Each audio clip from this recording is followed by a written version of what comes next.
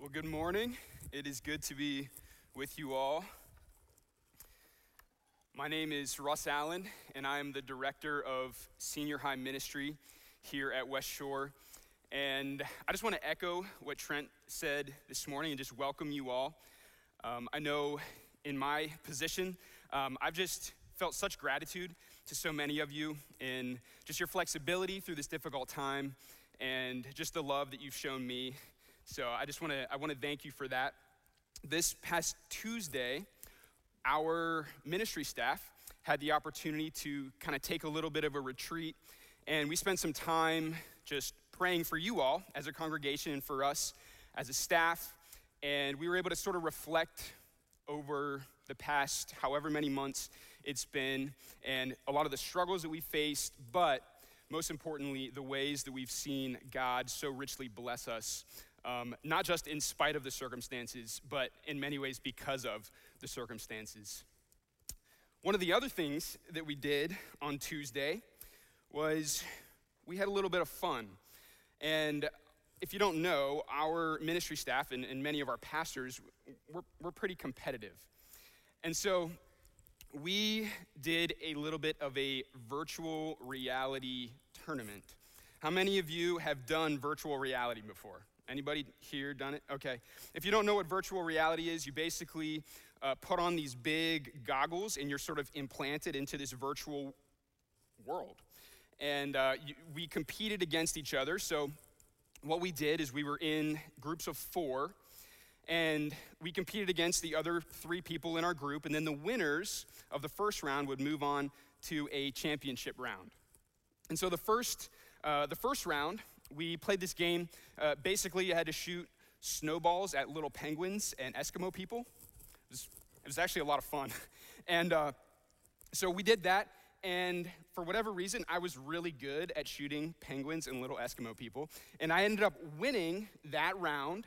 And so I advanced to the championship round. And I got to say, I was feeling pretty good about myself. I'm thinking I'm like the senior high director here. I'm competing against some guys, they've probably never even played video games before. I feel like I've got this. And thank you. And so I'm ready to go.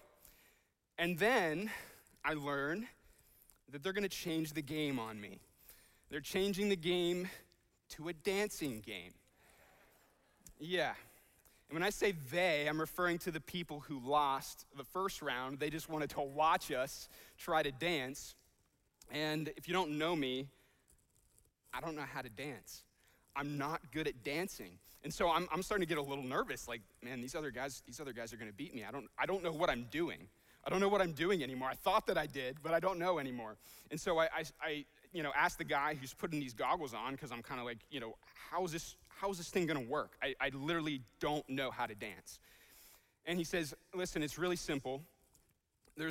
Follow along, okay? There's gonna be these glowing plates that are gonna be coming at you out of space.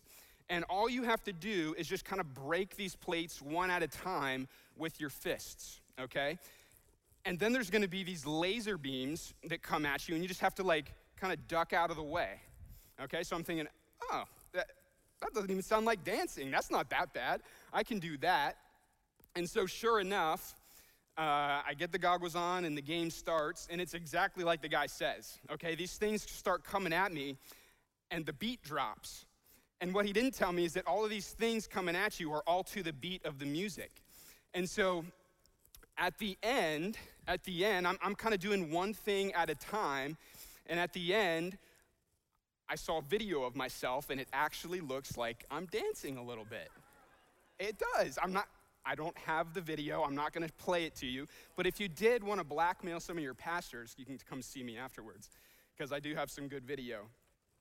And the reason I'm telling this story is it's a really, really simple example, but I think it illustrates something for us today, and that is that simple acts of obedience can lead to a life of dancing, right? For all of us.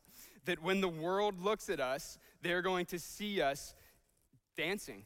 And this is a world that is dark and deaf and often doesn't even know that music is playing. And so when you take simple acts of obedience, it leads to a life that glorifies God. And we're going to talk a little bit more about that today. And so if you have your Bibles, you can go ahead and open them up to Philippians chapter 2. Philippians chapter 2. And as you're getting there, just want to remind you of a little bit of the context of this book. So Paul, the Apostle Paul, is writing to Christians at Philippi, and he is seeking to encourage and instruct and warn the people at Philippi about how they can live a Christ-centered life. And last week, Trent, he walked us through this amazing passage at the beginning of Philippians 2, where Paul uses Jesus, he shows us a picture of Jesus as the ultimate example of humility. The ultimate example of humility, that Christ would put others' needs above himself, even to the point of death on a cross. And then he was highly exalted by God the Father. And so that is where we pick up then in Philippians 2, and we are going to be looking at verses 12 through 30, although the main focus for us is going to be verses 12 through 18. Okay, but we are going to read the whole thing.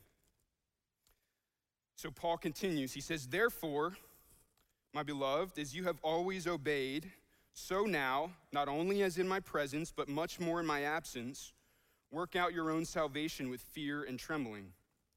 For it is God who works in you, both to will and to work for his good pleasure. Do all things without grumbling or disputing, that you may be blameless and innocent, children of God without blemish in the midst of a crooked and twisted generation, among whom you shine as lights in the world, holding fast to the word of life, so that in the day of Christ I may be proud that I did not run in vain or labor in vain. Even if I am to be poured out as a drink offering upon the sacrificial offering of your faith, I am glad and rejoice with you all. Likewise, you also should be glad and rejoice with me. I hope in the Lord Jesus to send Timothy to you soon, that I too may be cheered by news of you. For I have no one like him who will be genuinely concerned for your welfare. For they all seek their own interests, not those of Jesus Christ. But you know Timothy's proven worth, how as a son with a father he has served with me in the gospel. I hope, therefore, to send him just as soon as I see how it will go with me, and I trust in the Lord that shortly I myself will come also. I've thought it necessary to send to you Epaphroditus, my brother and fellow worker and fellow soldier, and your messenger and minister to my need. For he has been longing for you all and has been distressed because you heard that he was ill. Indeed, he was ill, near to death. But God had mercy on him, and not only on him, but on me also, lest I should have sorrow upon sorrow. I am the more eager to send him, therefore, that you may rejoice at seeing him again, and that I may be less anxious. So receive him in the Lord with all joy and honor such men, for he nearly died for the work of Christ, risking his life to complete what was lacking in your service to me." So that is a long passage, and we have a lot to kind of unpack there. And so we first have to kind of arrive at the main idea. What is the main point that Paul is making in that entire passage for us? If we could sum it up, what would it be? And I would propose, like I mentioned earlier with the illustration, that this passage actually centers around the idea of obedience. See, there's this really important word in this passage that helps kind of indicate this for us. And that is the word therefore. Right? Verse 12 begins with the word therefore. And if you are studying the Bible on your own, it's a great word to look out for, okay? Because it is a connecting word. Connects whatever they're currently talking about with whatever came before it. So therefore. And so what is it connecting for us in this text? What is the word therefore connecting for us? The answer is that it's connecting everything that Trent talked about last week. So we have to go back to verse 8, okay? So verse 8 says, "And being found in human form, he, Jesus, humbled himself by becoming obedient to the point of death, even death on a cross. Therefore, God has highly exalted him." He continues on a little bit. "And therefore, my beloved, as you have always obeyed, so now work out your own salvation." So we see that word therefore is connecting the obedience of Christ to our obedience. And so the main point for us is that obedience leads to a life of testimony for God's glory. Obedience leads to a life of testimony for God's glory. So in a similar way, right, to how the obedience in the game, doing one task after another, leads to a fuller picture, okay? A fuller picture, a testimony, comprehensive testimony that glorifies God. So as we go, we are going to see how Paul answers 3 questions here about the idea of obedience. Now, I want to make clear, this isn't a comprehensive biblical study of obedience, right? We are understanding what Paul says about obedience in Philippians chapter 2. And so what are the 3 questions that he answers? The first one is, why should we be obedient? Why should we be obedient? The second one is, how can we be obedient? What does obedience actually look like for us? And lastly, what are the effects of our obedience? So why should we be obedient? How can we be obedient? And what are the effects of our obedience? So that's where we're going to go this morning. So we'll start with the first question. Why should we be obedient? Why should we be obedient? This point is a really simple one, and I'm not going to spend a lot of time on it, but I will say that it is a very profound one. We should be obedient because Jesus was obedient, right? It's that connecting word, therefore. We should be obedient because Jesus was obedient. And the idea that Paul is conveying is that if we share in his suffering, we will also share in his exaltation. And this is really powerful because we have a guarantee that what we do in our life, the tasks that we do, it's not a waste of time. Does anyone know what motivates people? Like, what is the general thing that motivates humans? There's a lot of ideas out there, but I think scholars are pretty unanimous in saying that the real motivating factor, in a general sense, is results. Results motivate people. It's true for all humans, whether you believe the Bible or you don't believe the Bible. Results are what motivate people. This is one of the first things that they'll teach you if you're a teacher or if you're a parent, right, and you have kids, is that if one kid sees the other kid do something, they will be more or less likely to do the same thing depending on what the results are for the first kid, right? So results motivate people. So I just want to tell you that God has given us a real historical testimony to his faithfulness in the death, resurrection, and exaltation of Jesus. He is the first fruits. We see the results of Jesus' obedience, and that motivates us to obedience ourselves. If you follow in a reflection of his obedience, even to the point of death, then you will follow with a reflection of his glory. But that leaves us with a bit of a daunting task, and that leads into the second question for us, is how can we too exhibit this humble obedience of Jesus? Because if you're like me, you realize pretty quickly that you're not Jesus, right? That you're not perfect. And so, what does this actually look like for us?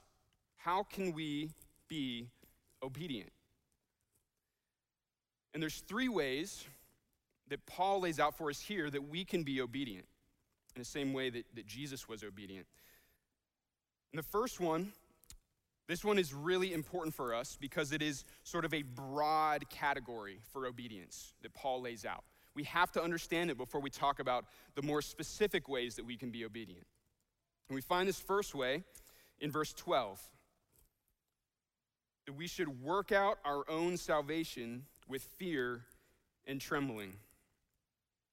So work out your own salvation with fear and trembling. That's the first way that we can be obedient. And it helps to frame the other ways that we can be obedient here, according to Paul. And I love the way that this is worded for us. Because Paul also understands that we are not perfect, right? All have sinned and fall short of the glory of God. That's what Paul says. So we are not perfect, and we cannot obey perfectly as Christ did. See, if we had to work for our salvation, then we could never attain it. But if you notice, that's not what Paul says, right? He chooses his words very carefully here. Paul does not tell us to work for our salvation. He tells us to work out our salvation. In other words, your salvation has already been given to you in Christ because of Christ's obedience. And now you are just working it out or playing it out in your own life.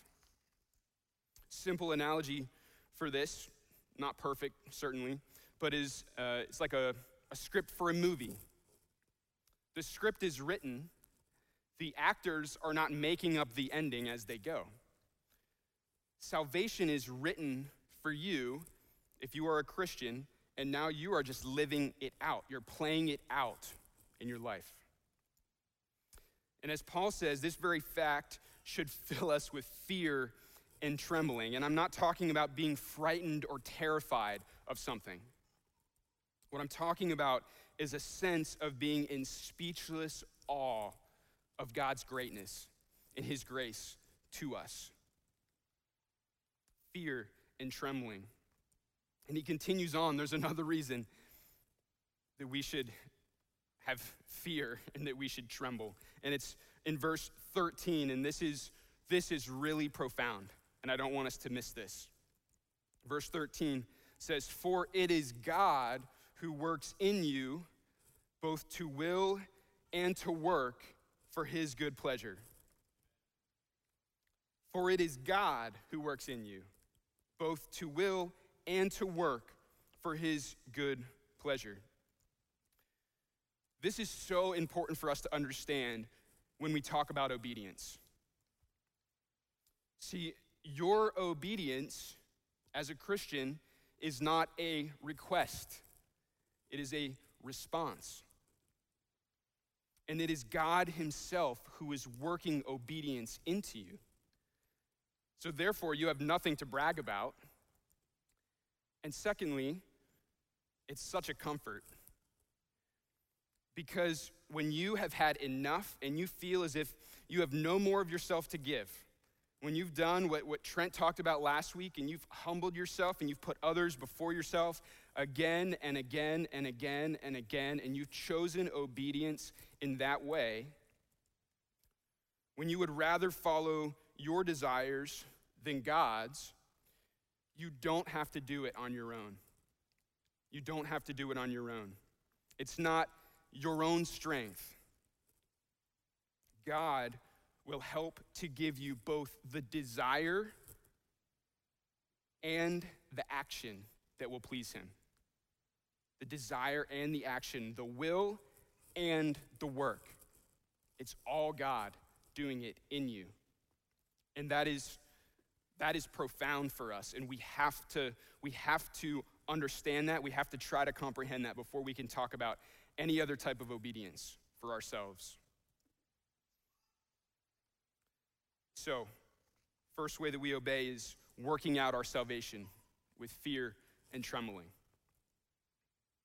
The second way that we can be obedient is by doing all things without grumbling or disputing. We see that in verse 14. Do all things without grumbling or disputing. This is a really practical way for us to examine our obedience. See, I think too many of us, without even realizing it, we have a request type of obedience and not a response type of obedience. But do you know what the consequences are of having a request type of obedience? It's grumbling or disputing.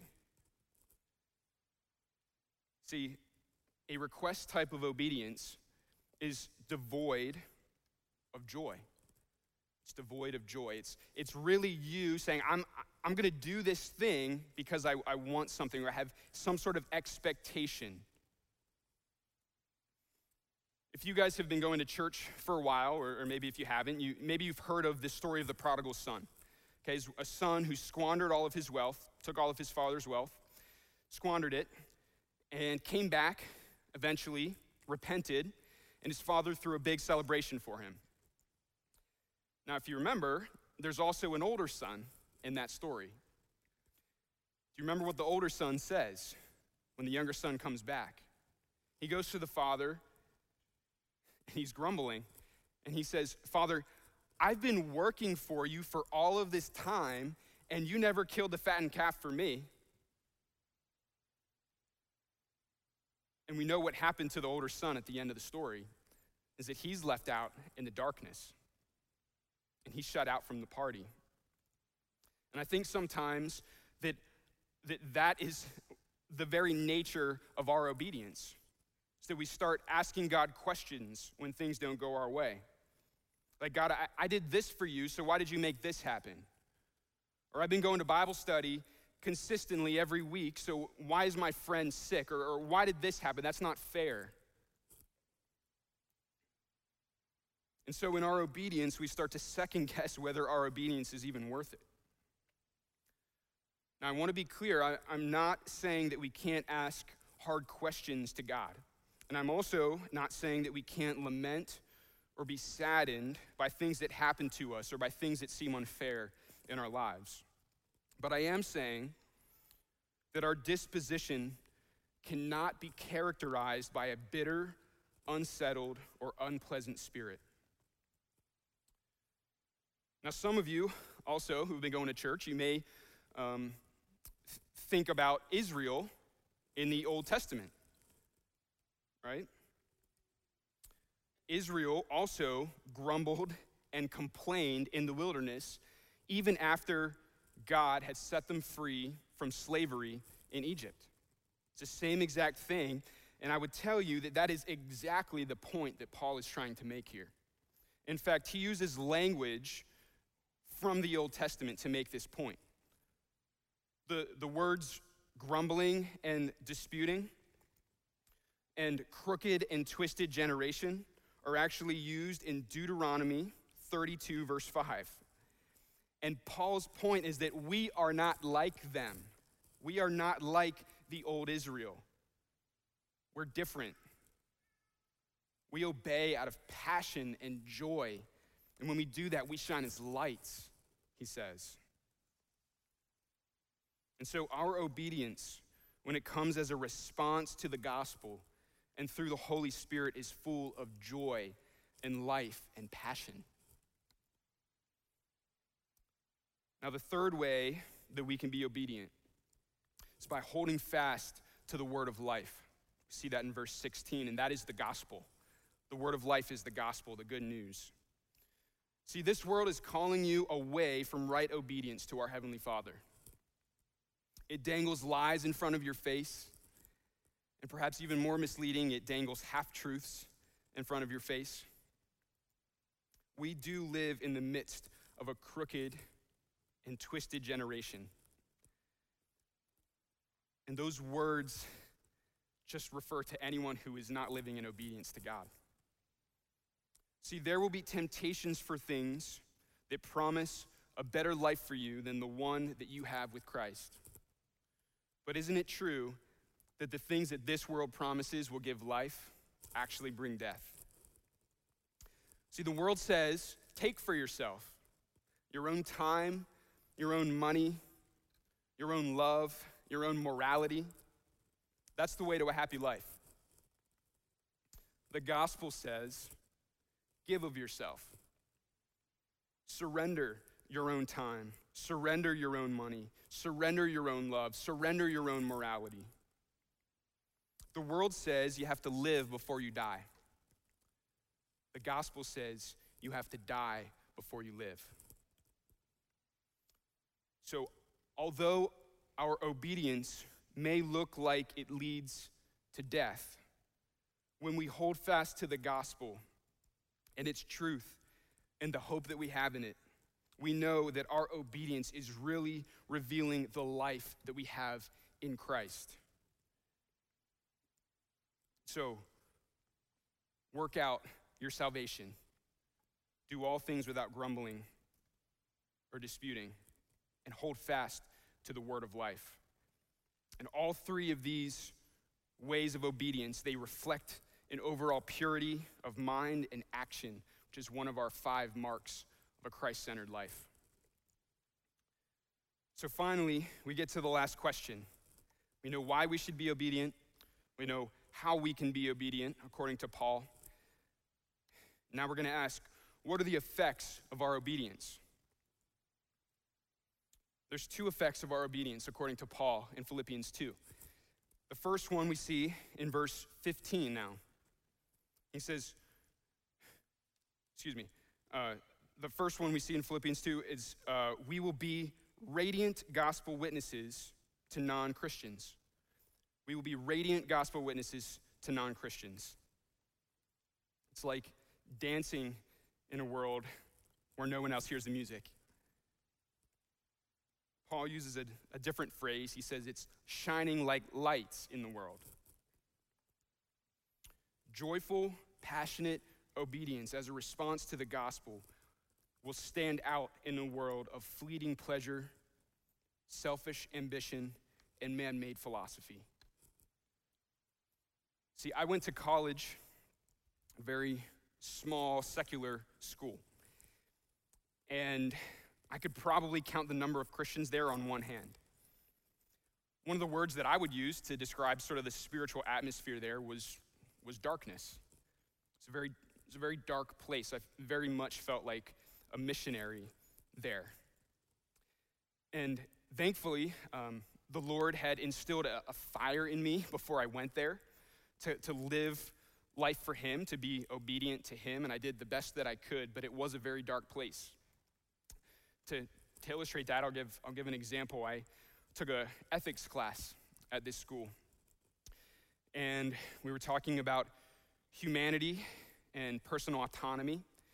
And I'll never forget that the question was posed to the class: if your friend was about to commit suicide and you were there, what would you do? And I'll never forget, a girl raised her hand. She stood up. She said, I would do nothing. I would do nothing. She said, because it's her body, it's her life. She can do what she wants with her body. And I never forgot that. Just illustrates the darkness that's out there. And that's not just at that college, friends. That's in our world. That's around us. It's there. And so, like I said, I tried to be obedient the best that I could to the Lord. I certainly was not perfect. I made it my mission to try to make an impact there, and it was really hard. I used to joke around with friends. Whenever I would drive into town, the Christian radio station would fizzle out as soon as I would get into town there. And I'm like, God, why do you have me here? Am I supposed to be making some difference here? And I tried for 4 years, and I didn't see a whole lot of results. I had some good conversations with people. There was this one girl who I interned with over a summer, and we spent a lot of time together in the library working on computers. And we got to talking. She was agnostic, which meant that she wasn't really sure if God existed. She was kind of open to the idea, but was not really convinced. And so she was asking me a lot of questions about Christianity. And I did the best that I could to answer those questions for her, and she would start to text me some different questions, and a lot of them about, I don't understand how Jesus could actually die on the cross for us. And so we continued to have conversation and didn't really seem to go anywhere. And I remember on a Friday night, I used to go home on the weekends a lot because I didn't partake in a lot of the partying and things that went on there. And so I would go home often on Friday nights. But for whatever reason, I was there on a Friday night. And I heard a knock on my dorm room. And so I opened it, and I was alone. And it was this girl, and she was weeping. And so I invited her in, and I was asking her, what's wrong? Are you okay? And she told me that she was thinking about killing herself that night. And so, I asked her, I said, are you okay? Is there somewhere else you need to go? Why did you come here? Because, we worked together. We were friends, but we weren't great friends. We didn't really hang out elsewhere. And she said, I came here because I thought that you could help me because you seem different than other people. There seems to be a meaning to why you do things. And so I prayed with her, read the Bible to her for a while. Finally, I asked her, I said, would you like to ask Jesus to be your Savior?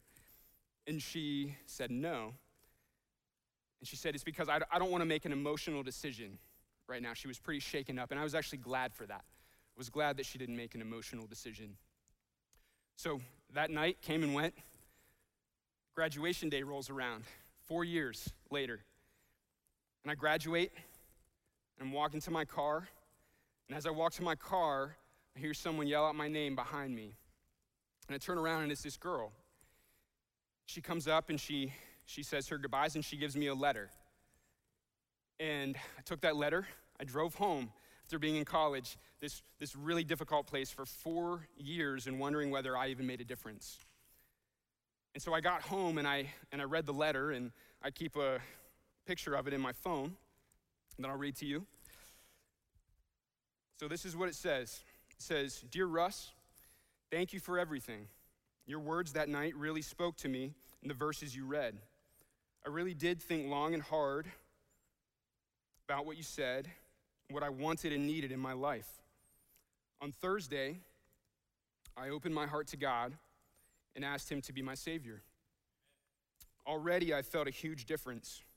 I feel like this is real. Thank you so much. I can never thank you enough." So I tell you that story not to show you, you give a round of applause to that. Amen, that's great. And to that I would say, I tell you that not to show you how great I am. I'm not great. I just had opportunities, and I tried my best to walk in obedience. But I do tell you that story to illustrate that even a very dim light can shine brightly in a very dark place.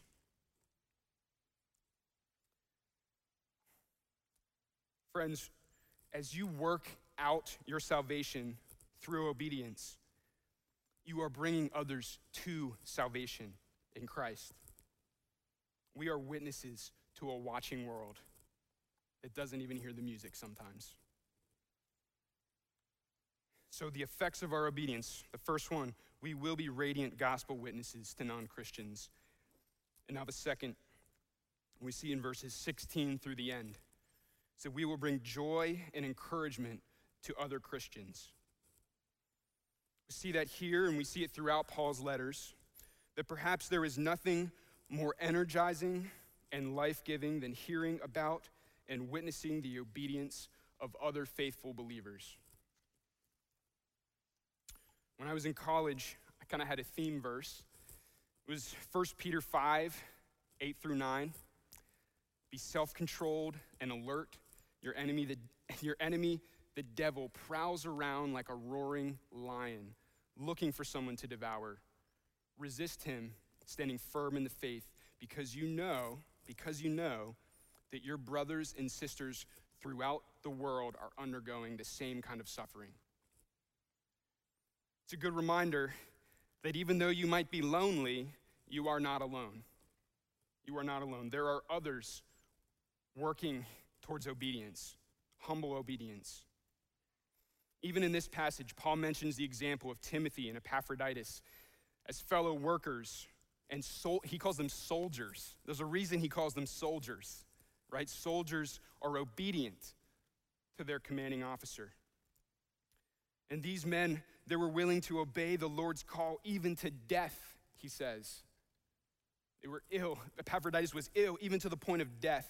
And I don't think it's a mistake that he just talked about Jesus being obedient to the point of death.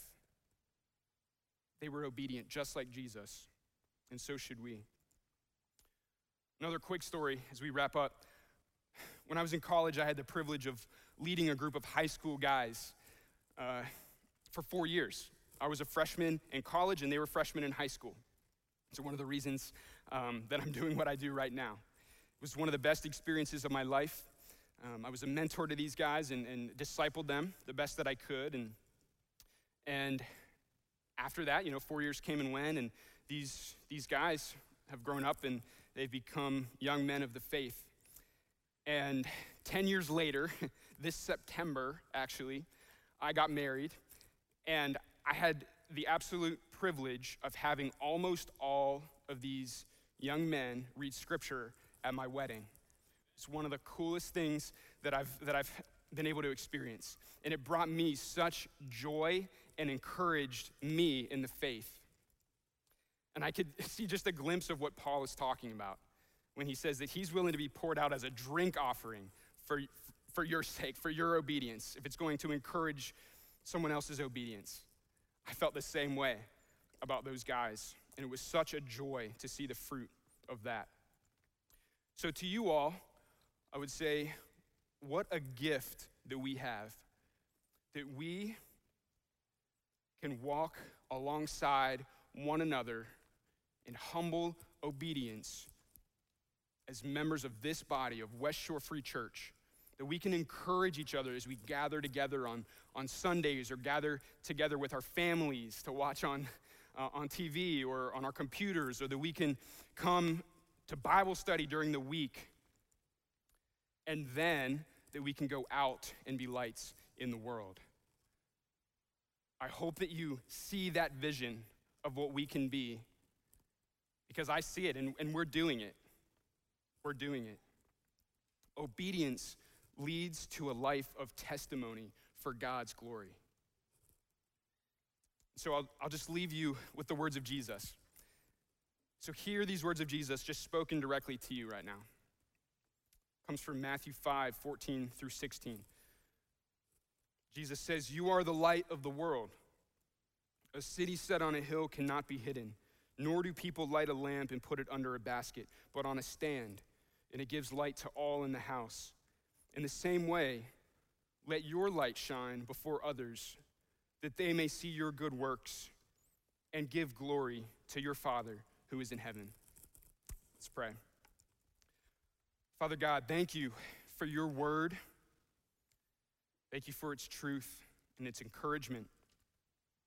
Father, I pray right now as we meditate on it, as we let it sink in, Father, that you would let it bring encouragement where we need encouraged, God, and conviction, Father, where we need to be convicted.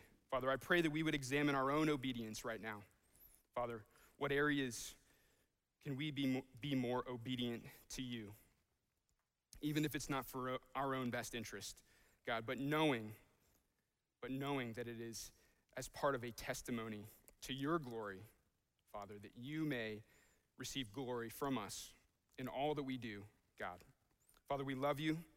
Thank you for what you're doing in us, that you're working obedience in us, Father. It's not our own strength. We love you, and we pray this in your name. Amen.